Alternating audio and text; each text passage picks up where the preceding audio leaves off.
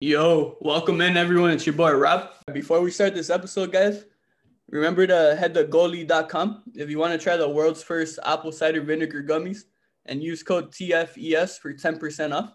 That's goalie, GOLI.com, and use code TFES for 10% off your order. Also, if you love hoodies and t-shirts, make sure to head to belovedshirts.com. That's beloved, BELOVED shirts.com, and use code ROB15 for 15% off your order. Welcome to our NBA free agent preview.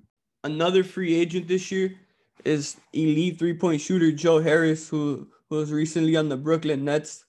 This is a guy whose name is really going under the radar in free agency rumors compared to guys like Fred VanVleet, Gordon Hayward, Danilo Gallinari, Serge Ibaka. I really haven't heard Joe Harris's name at all. Like I said, he's an elite three-point shooter, one of the best three-point shooters in all of basketball.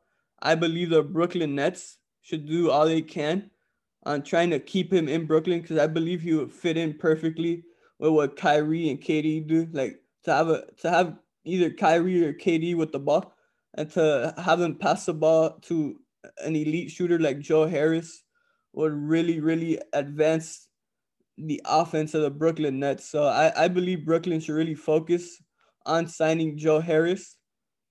Obviously, there are rumors that they might try to get James Harden. So if they do trade for Harden, I do not see a scenario where they could sign Joe Harris really because of money situations. But if the trade does not work out with Harden, man, I believe Brooklyn should have a priority of re-signing Joe Harris and bringing him back.